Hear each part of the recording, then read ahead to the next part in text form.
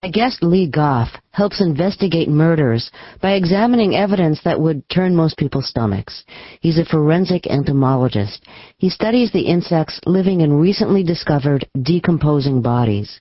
The type of insects and their stages of development offer clues about the time of death and other pertinent information. Forensic entomology is a relatively